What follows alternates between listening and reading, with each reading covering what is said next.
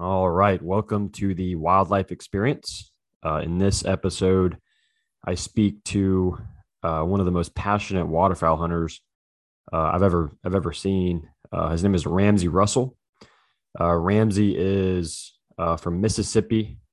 He runs a business where he takes people around the world uh, and to duck hunt. It's basically like a travel business for duck hunting. Um, Going hunting in places like Australia, Argentina, Pakistan, Mongolia, South Africa, the Netherlands, and just really a cool way to experience the outdoors and all the amazing biodiversity around the world.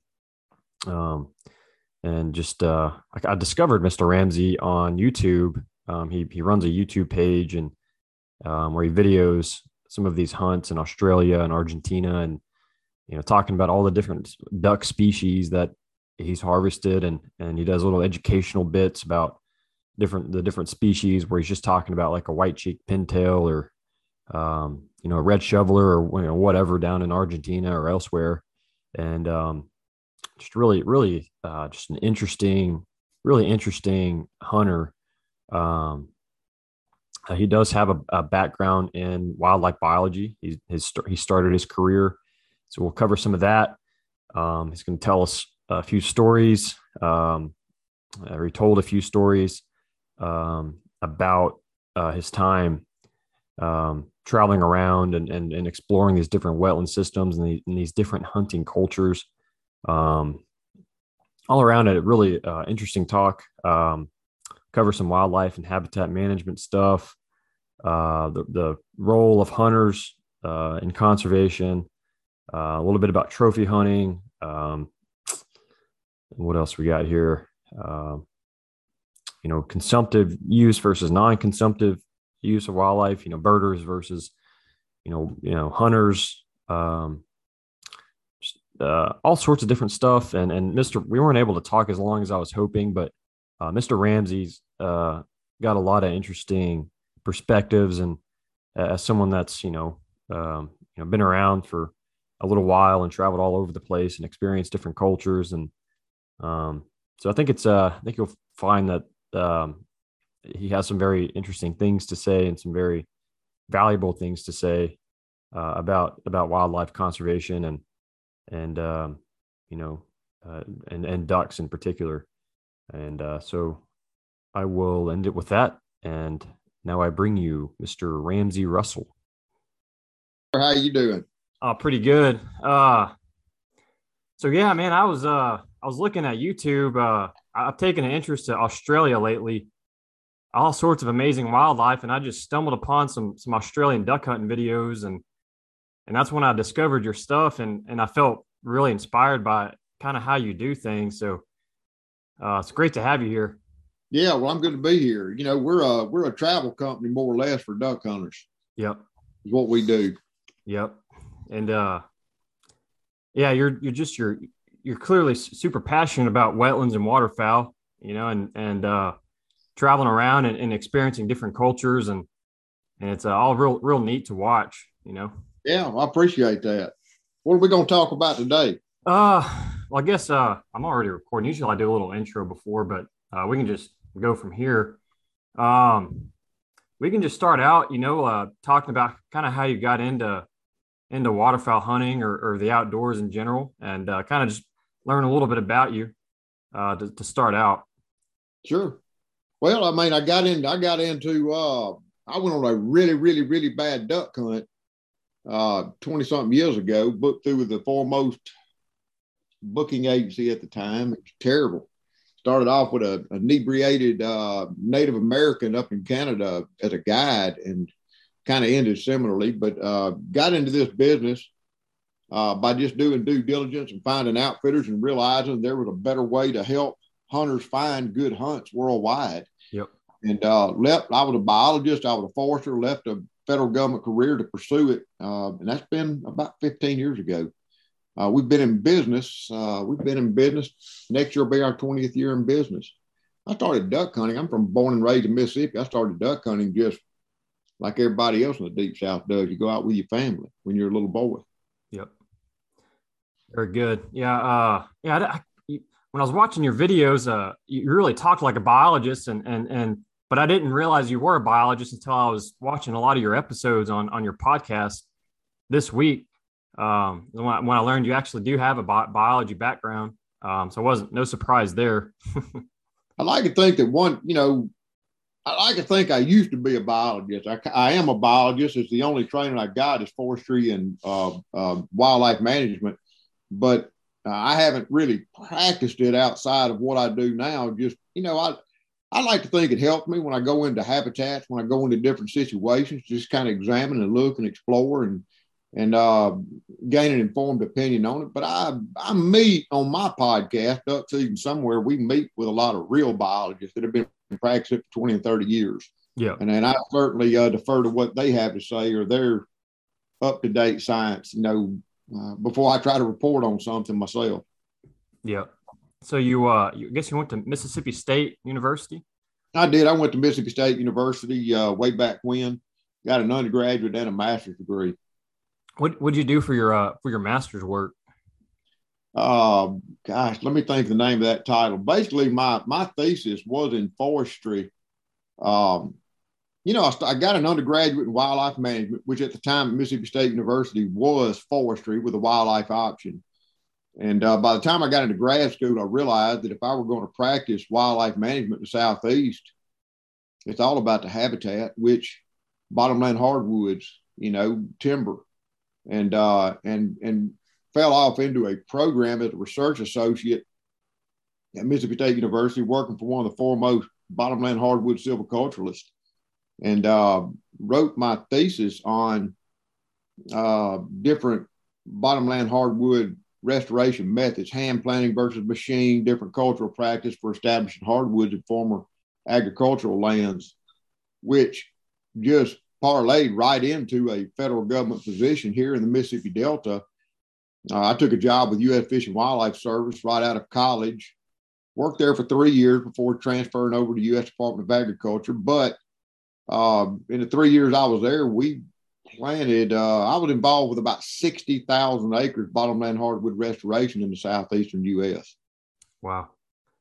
And just back up a little bit. A lot of people talk about habitat. A lot of people, they want to study wildlife, because they want to work with animals. But then, you realize once you get into school, when you're talking about conserving wildlife resources, it's all about the habitat, really. It's all about the habitat. Yeah. Habitat is everything. It's like meeting with some biologists recently in our own podcast.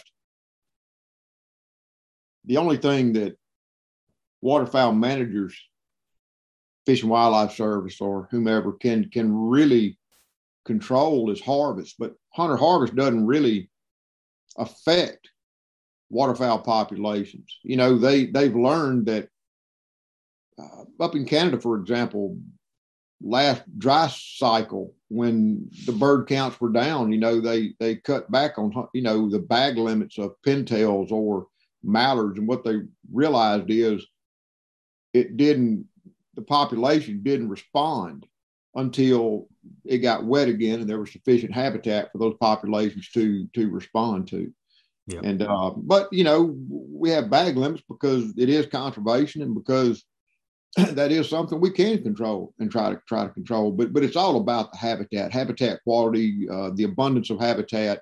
When you're talking about waterfowl, they've got a life cycle requirement here in North America. It is continental primarily. And you've got to have all those factors in place to have ideal populations of waterfowl. And it's quite to conserve waterfowl across the landscape. It's quite an ordeal because they migrate. They spend their breeding season up in Canada and then they're migrating down. Some of them all the way into, I guess, Central and South America.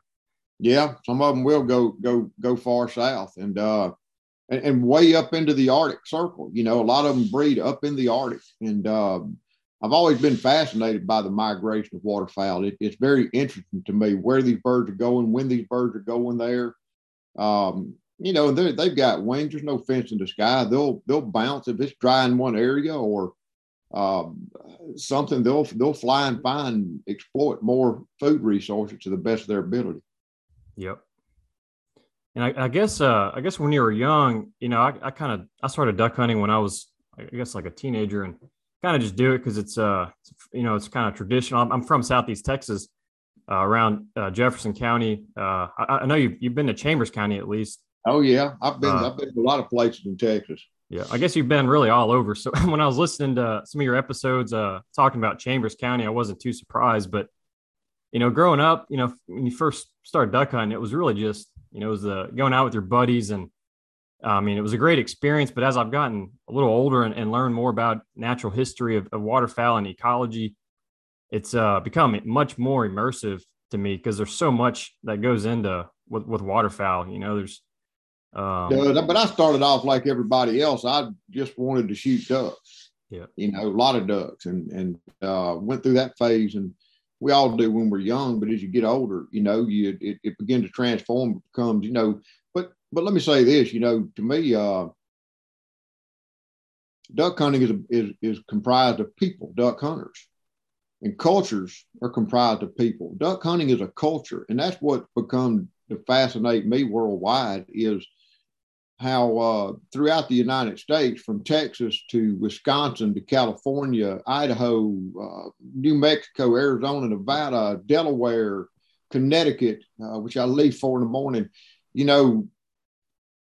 it's Azerbaijan, New Zealand, worldwide. It's duck hunters. There's like this universal truth. We are all duck hunters, and it never ceases to amaze me. To be in a foreign country like Azerbaijan and P-rowing out through the marsh, and Google translators of no assistance trying to translate a conversation. One word sentences maybe, but you don't need to speak that language because you're in a duck boat with a fellow duck hunter, and just a few hand signals and subtleties, and you can communicate. You can get to where you're going 30 minutes in the marsh and put out the decoys and get them just like you want them and get hidden just right. And you learn very quickly what the game is, and it's I find a lot of satisfaction in that. One of my favorite stories about a small world is among duck hunters was being in Pakistan. Of all places, Pakistan. When you think of Pakistan, you think of mountainous habitat like you see on television for Afghanistan, and a lot of the margins outer perimeters of Pakistan are, but running right through the middle of the country is the Indus River Valley, which is still very wet and fertile. Look it up on Google Earth, and we were hunting in this river valley, hunting in some private properties with a feudal lord. One of the very best duck hunts and some of the most superior hospitality I've ever been subject to. But we were sitting around a campfire in Pakistan, telling stories, and a lot of them could speak English. And I'm sitting there wide-eyed with wonder because they're all talking Uncle Si stories. oh wow, They've got the big satellites outside their houses too. Speaking of which, one time up in Mongolia is a massively rural country. It's oh gosh, I don't know how big it is relative to the United States. I'd say it's half as big as the United States with a population of 3 million, most of which live in Ulaanbaatar, the main city. And then you get out, there's no barbed wire fence. There's 33 million head of livestock. There's no barbed wire fence. There's no fence at all because they do a very nomadic grazing lifestyle still. And they live in them little round gers. The Russians call them yurts, but they call them gers. And same as Genghis Khan, these little round felt wall structures.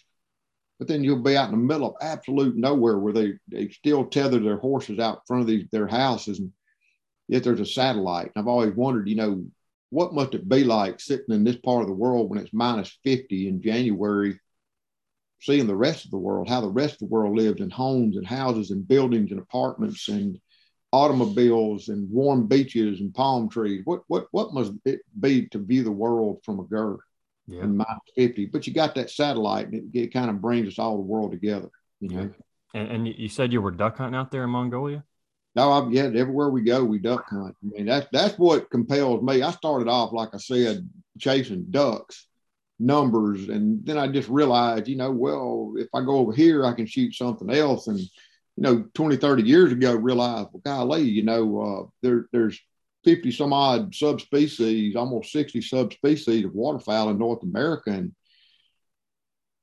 Canada goose on the one hand, a Canada goose is a Canada goose. On the other hand, there's 7 subspecies of Canada geese now, and hunting Vancouver and Duskies and Westers and Greater Basins, they're all subtly different, and hunting cackling geese, the little Richardsons and Hutchinsons down in the Panhandle of Texas is much different than hunting big Canada geese.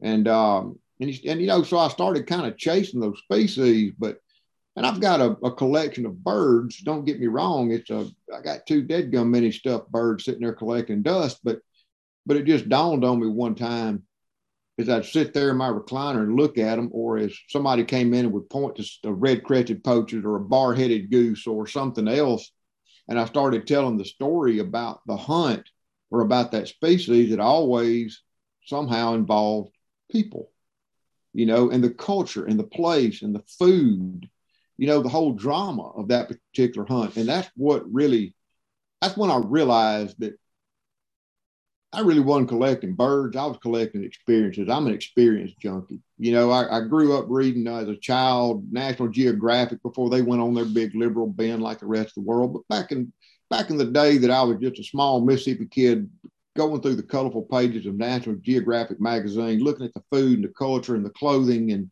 the people and the places. And, it's no small wonder that now I've crafted a business and make my living and have created a life around walking through those pages with a shotgun and waders. Yeah. And it's asked recently, what's your favorite duck? Well, tongue in cheek, the next one that flies over the decoys. But truthfully, I do like mallard ducks a lot. And it's funny how you shoot mallard duck throughout the entire Northern Hemisphere.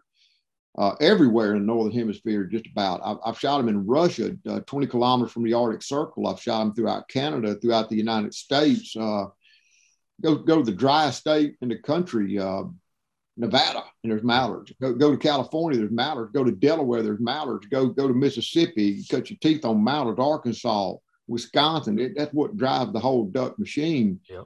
But there's a lot of cool species beyond just the mallard duck, and as you get off into the other parts of the world and you're chasing red-crested poachers, that was one of my big unicorn species. It's in a little genus, same genus as rosy-billed poachers and southern poachers down in Africa. And they all behave and use similar habitats. They're kind of a false diver. The red-crested poachers got this big, beautiful orange head. And they don't play by mallard rules. You've got to hunt them on their terms, which is a little bit different. Yes, they use decoy, but they use different habitats, different calling than a mallard. Even the way they decoy, a lot of times, just like a diver, you get more response, better response with a different looking spread and understanding the way those birds come in. But then you go off into some areas like Mongolia. We were there to hunt primarily bar-headed geese. That hunt takes place in April. The birds are breeding. You're hunting breeding pairs of these birds. There's no flocks. They're breeding pairs. Yeah. And when you get off, no differently than mallards, if you were to try to hunt mallards in March, good luck, because that breeding male and female want nothing whatsoever to do with a crowd of birds. They're going off by themselves and courting and doing their things. They're that part of their life history at that time of year.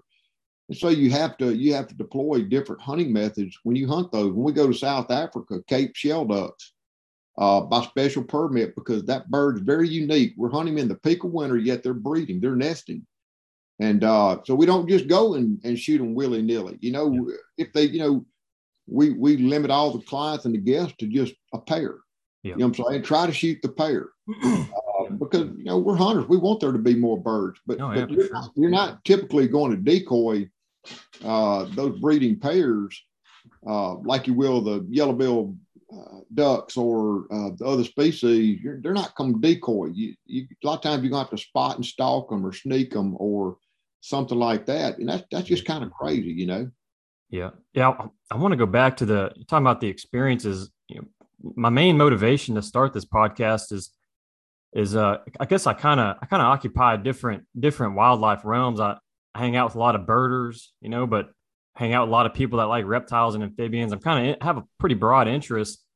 Kind of my core roots in the outdoors were hunting and fishing. And one thing I've noticed, as I've grown older and hanging out with all these different types of people is there's not as much unity among all these different wildlife groups, and a lot of people think they're so much different. A birder from a waterfowl hunter is so much different, but that's not truly the case. It's all about the experience, getting out into these different ecosystems and getting to enjoy all these different wildlife species. So yeah, when I was watching all your YouTube videos and listening to your podcast, it's just really cool to see you going around and going out to experience these different wetlands around the world with all these different waterfowl species, and it's kind of the primary reason why I really wanted to talk to you was to really explore all that, because it's really neat. There's not a lot of waterfowl hunters doing it like you're doing it. The big distinction between birders and duck hunters, if you classify them into two groups, is one is a consumptive use and one of them is a non-consumptive use. And I hate to paint with a broad brush, but it is a distinction between hunting and killing versus just watching. Yeah. But I think that your better hunters are also observers and wildlife appreciators. I mean, I'm not the birder I used to be. When I was in college, I knew all those scientific names and all those birds and all those things. But I will say this, that even though I'm not an active birder, I do get to see a lot of cool stuff. You go out from these foreign countries, you don't see just the waterfowl. When you get out from the different habitats, you do see other wildlife. And one of the most indispensable pieces of equipment that I carry worldwide is a pair of binoculars. I was a young wildlife biologist down on the Mexico border working on a big, massive trophy deer ranch. When I went to college, I wanted to be a white-tailed deer biologist. Man, I wanted to be the next Dr. Deer, somebody coming up. And went down to this vast South Texas ranch and shot antlerless deer. And What county was it? Dimmitt, LaSalle, Webb, Atascosa, several of those counties down there with a series of ranches. But bobwhite quail, mourning doves were everywhere. And when the wind blew out of the north, starting in November, the stock tank would have ducks in it. And I kind of started falling back into it. Deer were kind of a job description. And I just, I grew up, cut my teeth in bird hunting. My grandfather was a duck hunter. And it just, I don't know, I fell all in love again with the birds. And that's kind of where, and still I didn't go and practice that, but it set me on a path of duck hunting. That's funny how you just go down there on that remote ranch to do that. But even there, it wasn't just the whitetail or the ducks or the quail or the doves. It was the other wildlife too. You were immersed in it. And the senior biologist down there that hired me for that co-op position, he told us kids one time the two main tools we would use as wildlife biologists were a ballpoint pen and a pair of binoculars. And all these years later, I can say, he's right. I mean, if I'm hunting, I've got my shotgun and my waders and my shotgun shells, but I've always got a ballpoint pen and I've always got a pair of binoculars. And my advice to young people, I was making $500 a month living on beans and rice and deer meat. And I went out and bought me $1,000, $1,500 pair of binoculars that really and truly lasted me for 30 years. I still got them. Yeah. And they're still great binoculars, but I did update back about 3 years ago and bought me a new pair because they have progressed a lot in the last 30 years. I'd say buy the very best binoculars that you can possibly manage to get. Yeah. They'll last you forever if taken care of. And they are, when we're out stalking, when we're glassing, when we're scouting, when we're looking, when we're laying out game plans, it's just, what kind of bird is that? or what is that I'm seeing? I use binoculars all the time. I love to see them, love to look at them. A lot of times I see birds, I have no idea what they are, but I'm watching them, in the cattails or the reeds or crawling through the trees. And you go into some of these countries, I see a lot of birds, and I don't know what they are, but I'm watching them. So I guess we get back to this international hunting you do is so fascinating to me. There's one you're in was it a red gum sort of timber hole in Australia? Is that right? Yeah, that's down in Australia. Man, that was super cool looking that habitat and the way the ducks come in there. And then that was fun to watch on YouTube. If you want to talk about that a little bit. Well, the world's a whole lot bigger than our backyard. I started off as a very young guy in college, and a friend of a friend did some snow goose hunting down in Texas. The limit was 5. It was the mid-90s. And I went. I'd never shot snow geese before. It's crazy how 30 years later, the whole Mississippi Delta just eat up with them in the fall and winter. But at the time, it wasn't. They were all flying down to coastal Texas. And I went down there and hunted. It just dawned on me down around Katy. It just dawned on me that there was a lot.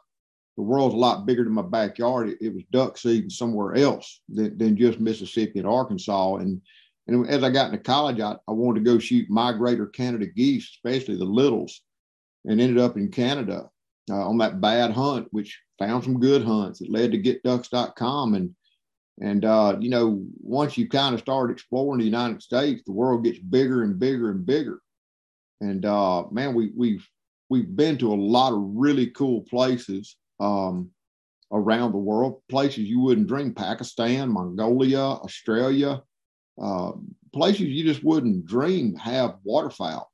Peru, one of the coolest hunts in the world is we go to Peru and down along the coastal marsh areas, along the Atacama Desert, between the Atacama Desert and Pacific Ocean. It's some of the greatest density of cinnamon teal and white cheek pintail you'll ever experience. Wow, those white cheek pintail are beautiful birds.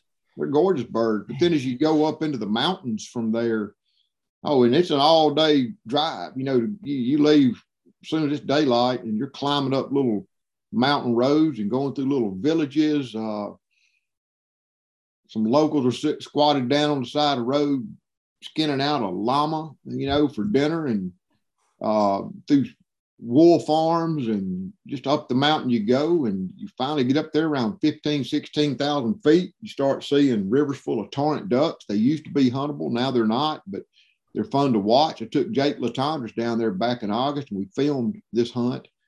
I've done it many times, but I wanted to film it. I wanted to show the world, similar to that Australia film you saw. But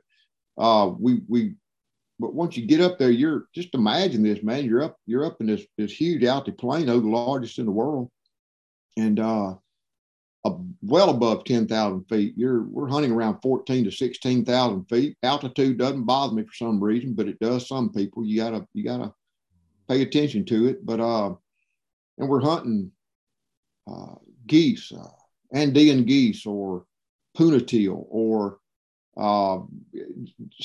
crested ducks, which you're not going to find anywhere else. And again, it's spot and stalk. Just bam, bam, I get me a pair of geese. Bam, I get me a crested duck. Bam, bam, I shoot a pair of punatiel.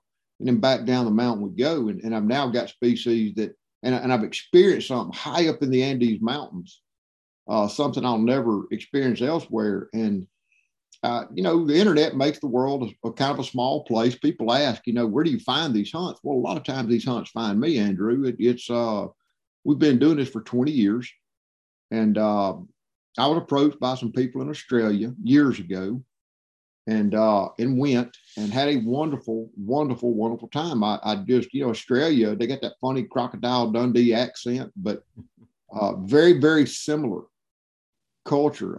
They're English speaking. They approach duck hunting a lot like we do, with the decoys and the calls. And I hunted with some boys from Australia up here, and then we got to talking, and I went down to Australia to meet with them and loved it. We did hunt in flooded timber, and those Pacific black ducks are working into the timber just like mallards around Stuttgart. I mean, they're coming into the timber and you're calling them and chuckling to them and getting them to work and set up. And they've got about, I don't know, 8 or 9 species of birds down there, gray teal and chestnut teal, and they all use different habitats. They got a hardhead bird. They got a really cool little bird called one of my favorite little birds in the world. And pink. Is there the pink-eared duck? The pink-eared duck. That's a cool one right there. A really cool little bird. And its own genus too, I think. I don't think it's related to much anything else. And of course, there's the mountain shell duck, and there's what they call a wood duck or a maned duck. So you go down and you experience all these cool species, and you bring your game with you. You bring your teal call, you bring your mallard call, you bring your shotgun. We use their shotguns. You can't import shotguns into Australia, and very easily. And so you just go down and have this great time, and it's amazing how you're so far away from home, and you'll be walking through a wetland, and this plant looks like that. Well, it is. It's in the same genus. Yeah. The way the birds utilize the habitats, and it's all just very, very similar. I remember walking into the woods one day of flooded timber.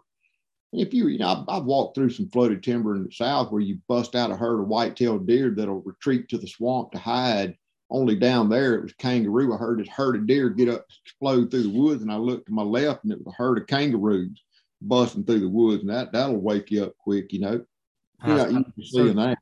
It's just like another planet, It's so different, but yet the same in many ways.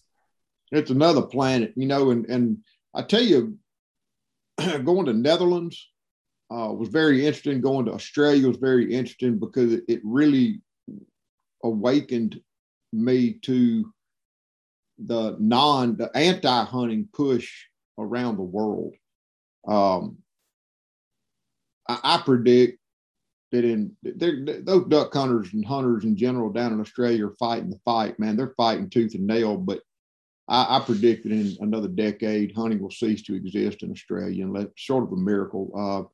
The anti-hunters don't care. Yeah, that's another part of my motivation to starting this podcast is, I'm passionate about wildlife and conserving wildlife, and I love natural history, and wildlife is really my whole life, But there's a huge disconnect that the people think that hunting is bad, that it's all like unregulated. Like we used to have the unregulated market hunts, but those are distinctly different than what we're doing now, under managed wildlife systems. You're never going to convince them otherwise. My personal opinion is that anti-hunters are a very unhappy people. I think they're self-loathing, the ones I've had personal dealings with.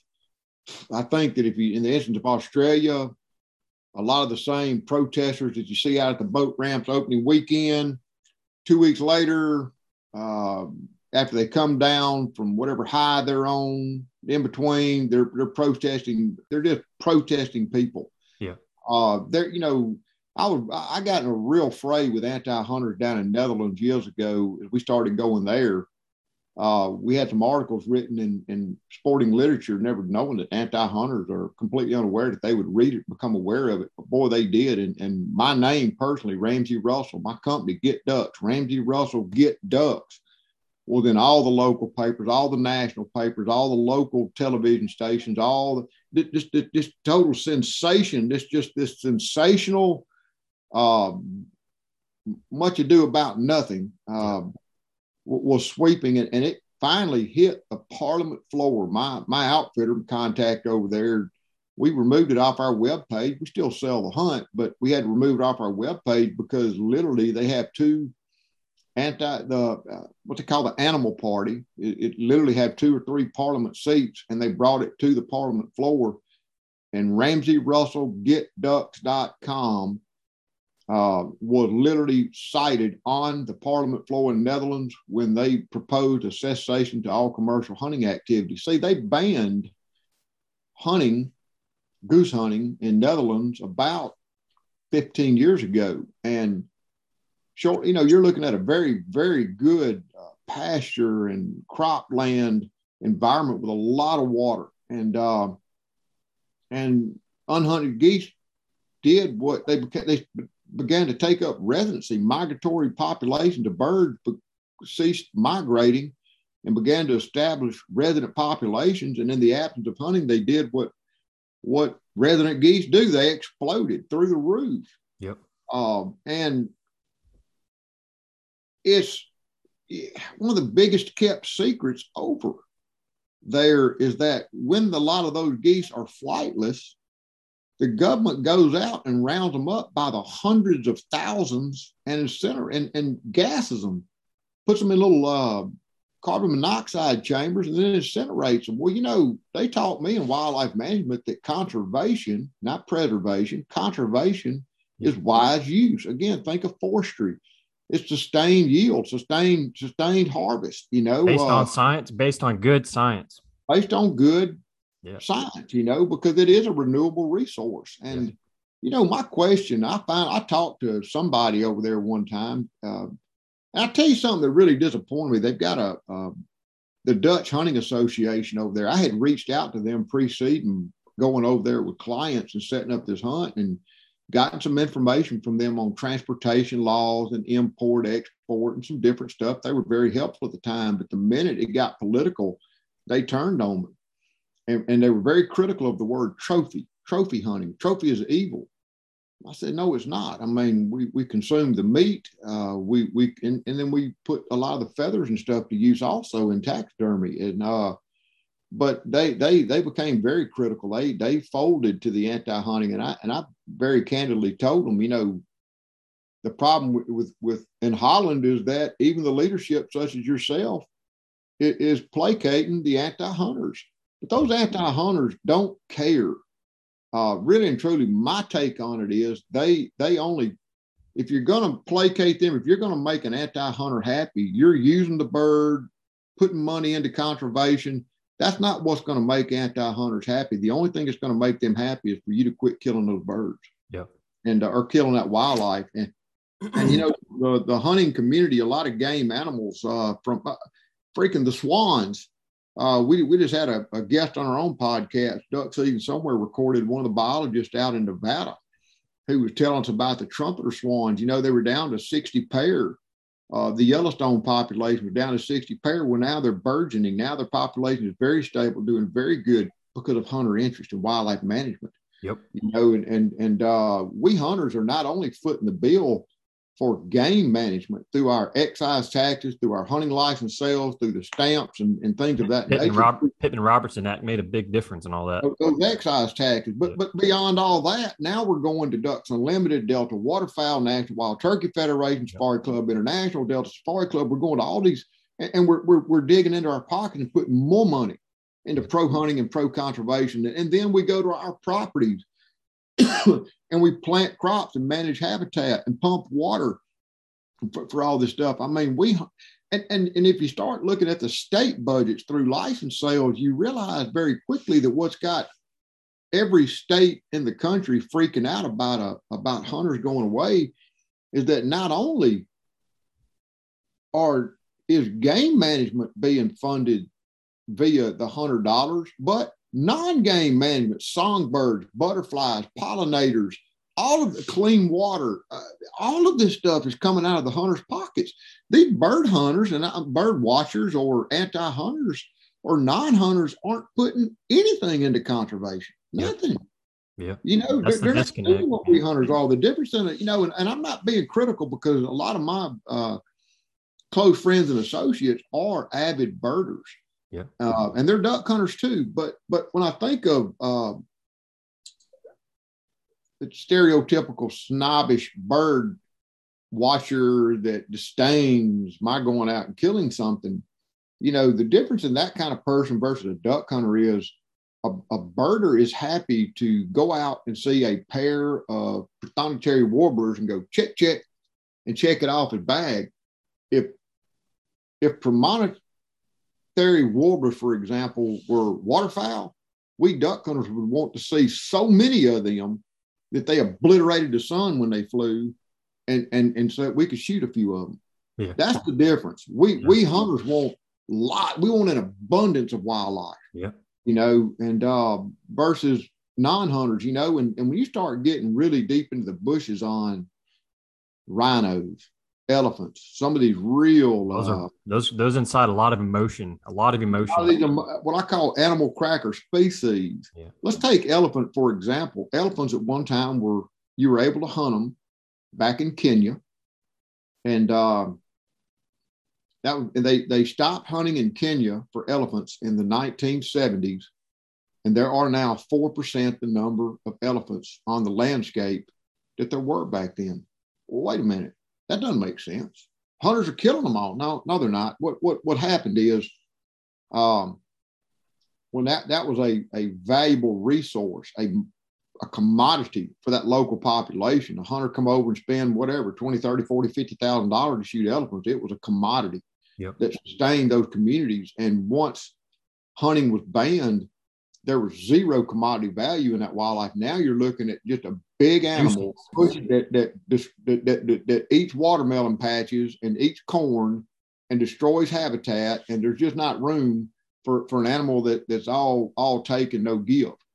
And right now in Zulu land down in Africa, we've had this conversation on a recent podcast down in South Africa, but in Zulu land, one of the areas we passed through to go duck hunting down there got the highest, or had the highest density of leopards in South Africa. Again, the local villager may not benefit directly from that leopard, but the hunter comes over, spends $20,000, $30,000, $40,000 to shoot that leopard. That money ends up in his community. It feeds his children. It puts his kids in school. It brings potable water into their community. It's all generated. Well, so if that leopard just happened to eat a calf or two or a goat or two, that was okay, because that was his what he was willing to give up for that money to help his community. Well, in the absence of hunting for leopards in Zulu land, now it's just a calf killer. There's no value to the community, so they're killed indiscriminately and left to rot in the bushes. That is not conservation. That is not sustained use. Anti-hunters that are living in the cities are content, just like you and I are content to know there's stars in the sky. It makes us happy to know that the sky is full of stars. Well, they're happy just to know that those elephants aren't being killed. Well, they are being killed, but they're not being used by hunters. There's no industry. There's no commodity value. There's no business going around them anymore. So why do you want them? Now they're out of sight, out of mind, to be exploited and poached by other hunters. We did a really good. I met a guy down in Africa this year that was a retired green wasp, which was like the elite special force of wildlife or environmental law enforcement down there. And we did a great podcast with him about how that all works and the importance of hunters. And the outfitters in the communities, once they know that there's this commodity value around this resource, they rally to protect it. But once there's no economy around that resource, then it's just in the way. That the same thing could be said about ducks and white-tailed deer and bison and anything else over here in America. Conservation is very complicated. It's not black and white, and a lot of people think it is. And it's all about incentives. If you don't, I've worked a lot with crocodilians. Most of my experience actually in my career has been with working with alligators and crocodiles, and all the croc professionals I've ever met, that are involved with the IUCN and the croc specialist group, they are very welcoming of, alligator farming and ranching in these third world countries, and allowing these people to make money off the crocodiles in a sustainable way. That way it gives them a reason to keep the crocodiles around, because otherwise, they just have a massive man-eater roaming around. And why would they want that around if there wasn't some sort of, incentive to keep it there, so that's right. That's right. And it's just, it's very hard for non-hunters to understand that. I just, the ones I've met, I never forget one time in Amsterdam, we had shot some mute swans. Swans are another very socio-inflammatory type species. biopolitics get into it. But over in the Netherlands, man, those swans, we'd gone out, they were shot under depredation permit. You cannot use decoys, but you have to go flag your field to warn the geese off. You flag them with big white flags. That doesn't seem to spook swans. A hunter would know that.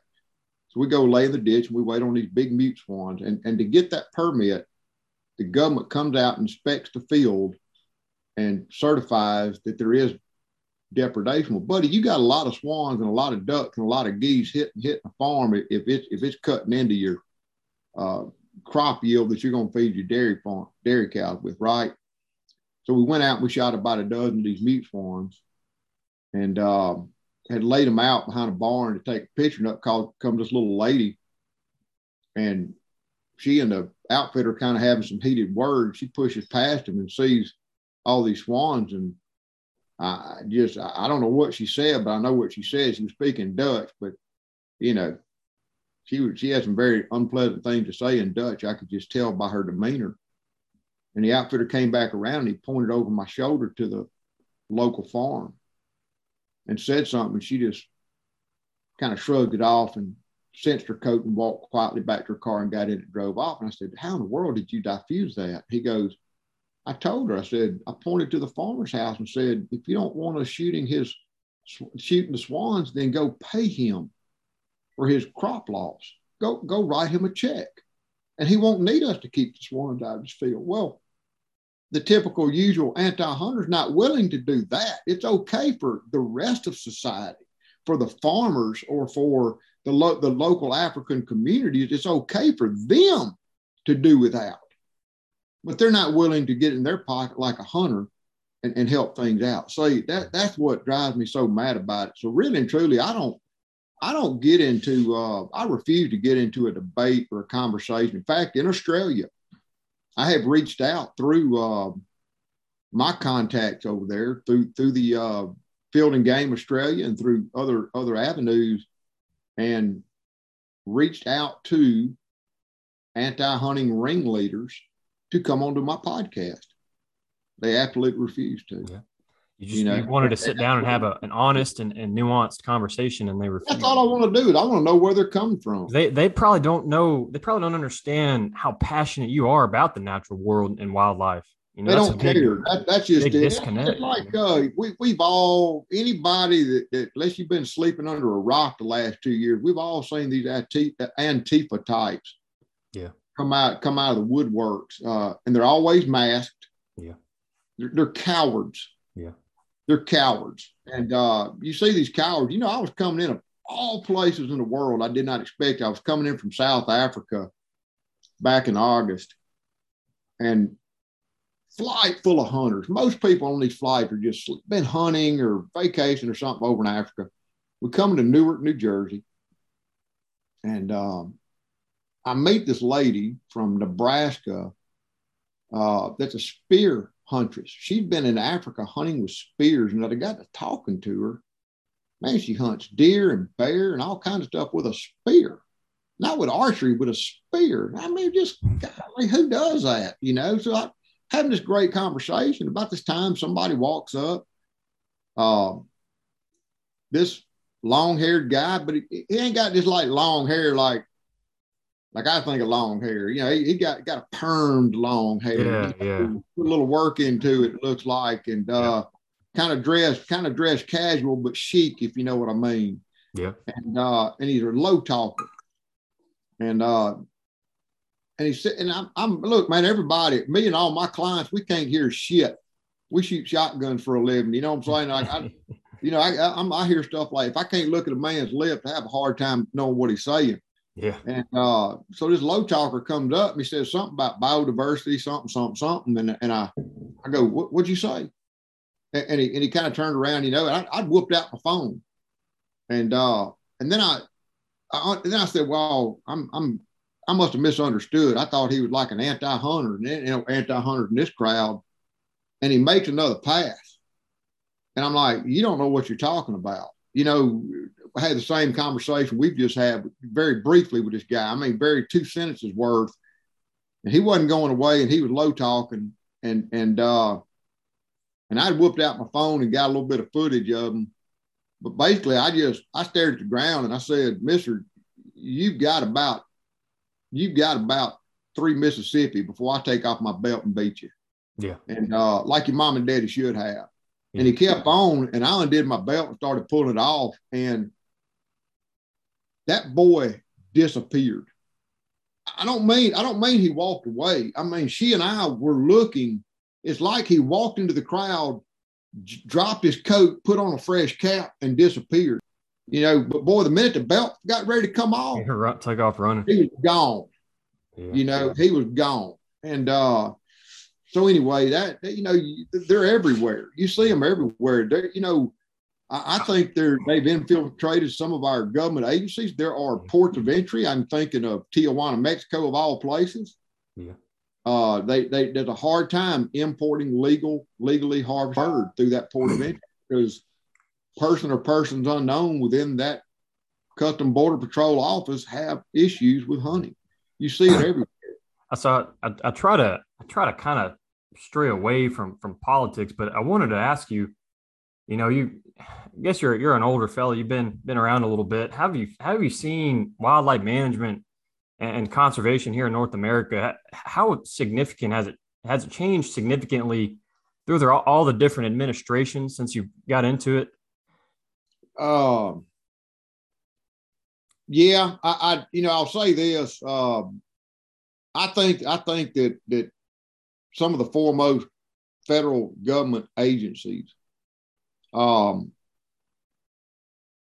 think that the history of U.S. Fish and Wildlife Service, and I'm not picking on them as an agency. I'm not painting with a broad brush. I know a lot of really the best, foremost biologists in America are also hunters and work for that agency. But I think, when I was there 20 years ago, there was a major transition. A lot of the people that started the duck banding and worked back in the day, at one point in time, I need to put it this way, at one point in time, most all of your biologists were hunters. They were what I call hook and bullet biologists. And I think there's been a major transition. 20 years ago, when I was working for U.S. Fish and Wildlife Service, a lot of the national and regional staff were not hunters. Yeah. They were anti-hunters. Non-hunters. Non-hunters. You can't get a wildlife degree in the U.S. and come out of it anti-hunting if you got a wildlife background. You're seeing a trend in a lot of the wildlife programs now. When I was at Mississippi State University, a class of 60, most all of us were hunters and fishermen. Yeah. Now there's 350 in that same program at that same university, and 90% neither hunt nor fish. Yeah. And for those that stay the course and shake out, are able to get a job, they will become our future policymakers, and they don't have a hunting and fishing background, and that's scary. Yeah. It's very scary to me. So I do think that I don't think you have to be a hunter to be a great biologist. I'm not saying that. But I'm saying that, when you look at the hunter input, if you look at the pillars of the North American management plan or North American model, yeah, it does include hunters. Yeah. The economy that we're talking about, that is the North American model, is that economy. And so you've got, let's look at the pillars of wildlife management in the United States. You've got state and federal agencies. You've got universities with the research leg. Yep. And you've got hunters. Yeah. That are footing the bill for a lot of this stuff. And how can you exclude that and really manage like it needs to be managed or like it has been managed successfully? So I really, I do think there has been a trend, not just within the federal government agencies, but I think without the U.S., there has been a trend towards non-consumptive use backgrounds getting into policymaking roles. And that, to me, is scary for the future of hunting. So you think the future of hunting in the U.S. is potentially negative, like losing hunters, you think? Oh, we're losing hunters. I mean, if Yeah. you look at the data, the Fish and Wildlife Service data, duck stamp sales and things of that nature, we're losing hunters. We're losing opportunities to hunt. You know, where do you hunt anymore?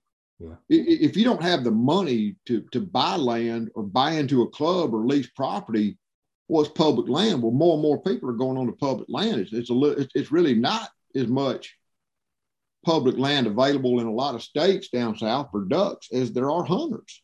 Yeah. You know, so it's an interesting dilemma, but I think that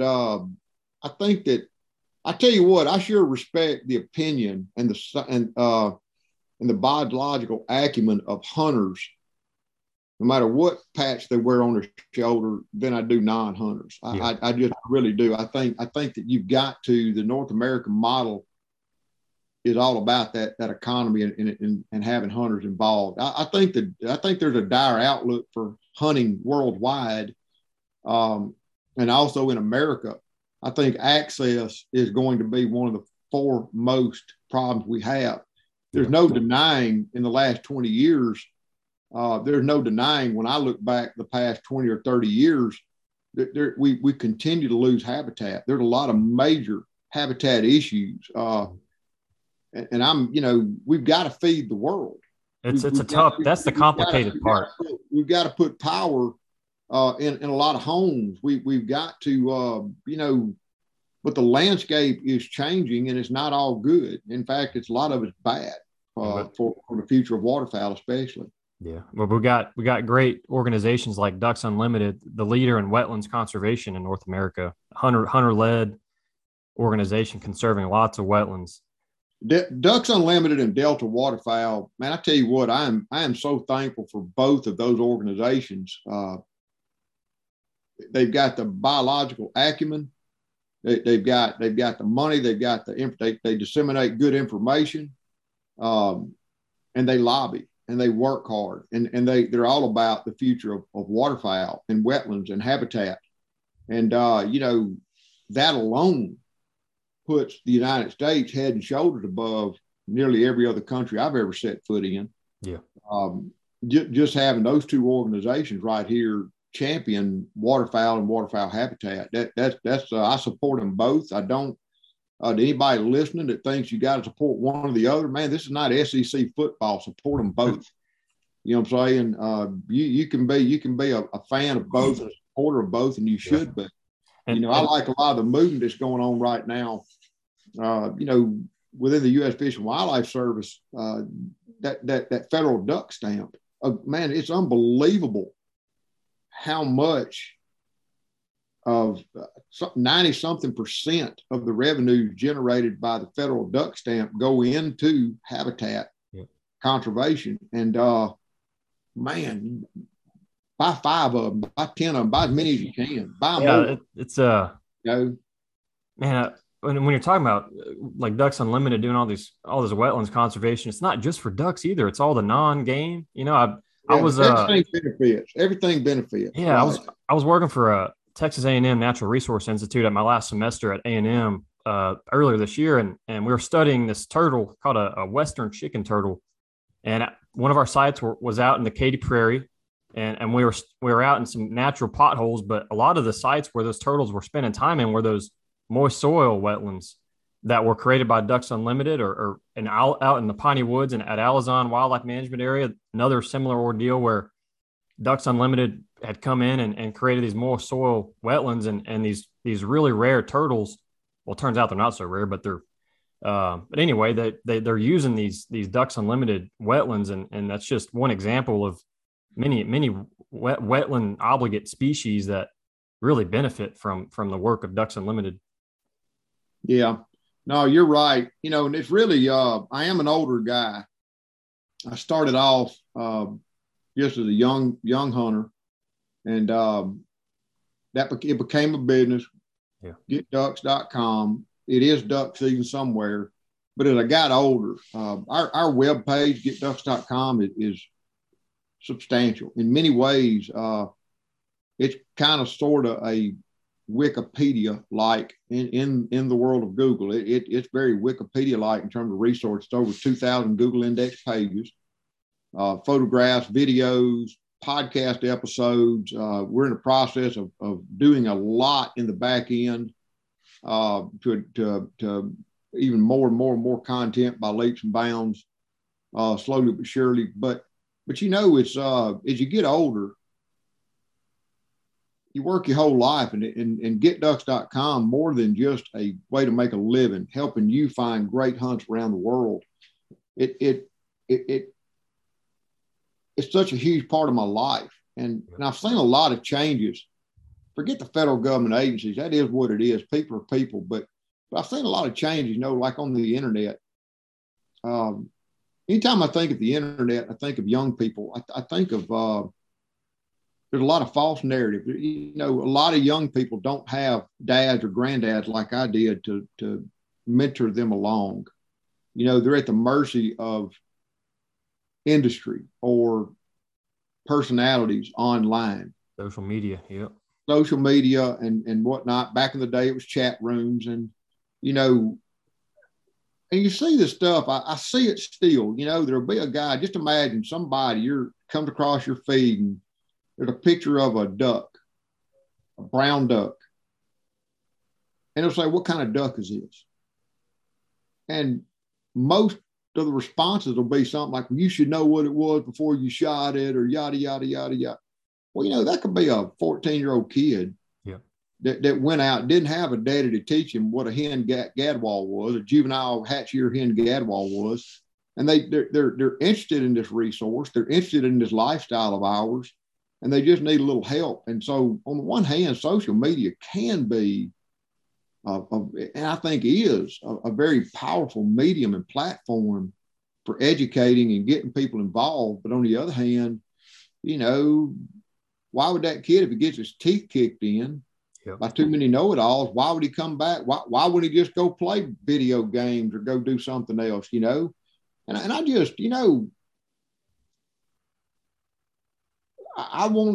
just, I just decided that via our podcast, Duck Season Somewhere, which I think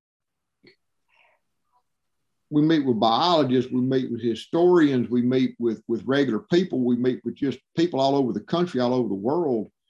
I just think of it as kind of a insightful and entertaining and informative perspective of duck hunting as a culture. You can learn a lot through it, and then as an extension into our social media, like our Instagram account is mostly where I'm active. Ramsey Russell Get Ducks. Yep. I try to take the viewers and our followers along with me via the Instagram stories. Here's how we're hunting. Here's what we're doing. Here's the species we're killing. I try to use my biological background to explain what these species are, how to age and sex. Like, recently while we were in Canada, somebody had something very ugly to say. Can't repeat it on a public forum like this, or won't. But not that I don't cuss, but I just ain't gonna say what they said. But about us shooting all those hen pintails. Well, they weren't hen pintails. In fact, 80% of them were drakes, but they were brown because it was very early in September. And so I just did a little segment on how to age and sex brown pintails, male, female, hatch year, adult. I watched that and I learned a lot. I didn't know the drakes looked so drab, just like a hen. Our birds molt, they molt twice a year here. Yep. And so I've just tried to use my experiences and my continued experiences and my life to just educate people, show people. It's like back in the 70s, there was a movie called Oh God. I think that's the name of it, Oh God. And it had John Denver and a comedian named Burns. Burns was posing as God. And, and God went to John Denver and said, I got to get people thinking about me. People starting to forget who I am and what I am. And he came up with this idea. He's going to get people to thank God. And, silly movie, long time ago, but I think about by showing people the duck hunting world and the duck hunting culture and exposing it to the species and the culture and the other parts of the world outside their backyard, maybe it gives them this more of a universal understanding of what hunting is all about and could be about, and that the world truly is a lot bigger and better and more wonderful than just our backyard. Yeah. And the core idea of it all is experiencing the outdoors in an immersive way and conserving natural resources. That's the core of it all. It is. You got to be making memories.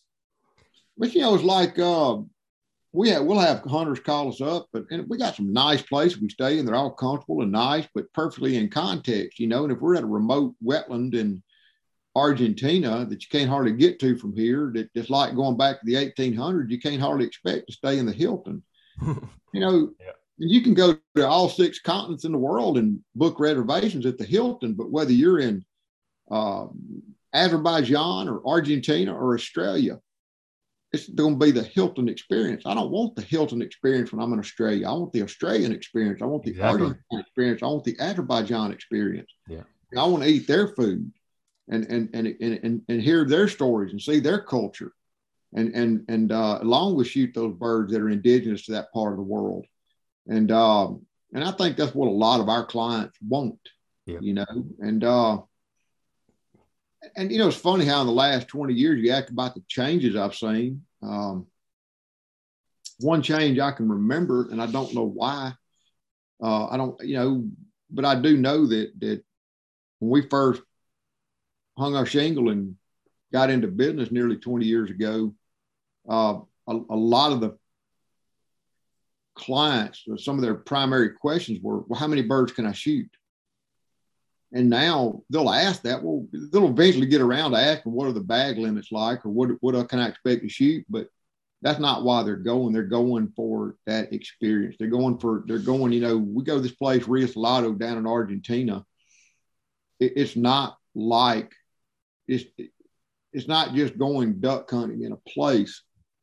It's almost like setting back in time to the mid 1800s. It's just very remote, vibrant, fluctuating marsh, 130 square miles, this big low-lying spot in the world, slap full of ducks. That's awesome. And, it's a 12-hour drive out of Buenos Aires. The last 50 some odd kilometers are down a dirt road. Unless it's been raining, then you're locked into 4-wheel drive and hoping you don't slide off and get stuck. And you show up this little lodge and go off in the mornings by yourself with your guide and hunt ducks. And there's a lot of rewarding to that. I've got vacation hunts. Baiting is legal in a lot of parts of the world. And we've got some baited hunts down there, and for guys that want to just go on vacation and trigger pull and shoot 50 ducks in the morning and 15 ducks in the afternoon, boom, we got that hunt down in Argentina too. And then you get off into some of these parts of the world, like Australia or Mongolia or Pakistan or Peru. And it's just a full-on different experience. I like that. You've ever seen. I like how you kind of, when talking about Argentina, you said it's like going back to the 1800s. I fantasize North America in the 1800s. In fact, just the other day, I was out in North Texas. I was working up there, and I went out to Hagerman National Wildlife Refuge. And there's a big group of snow geese that hang out there every winter.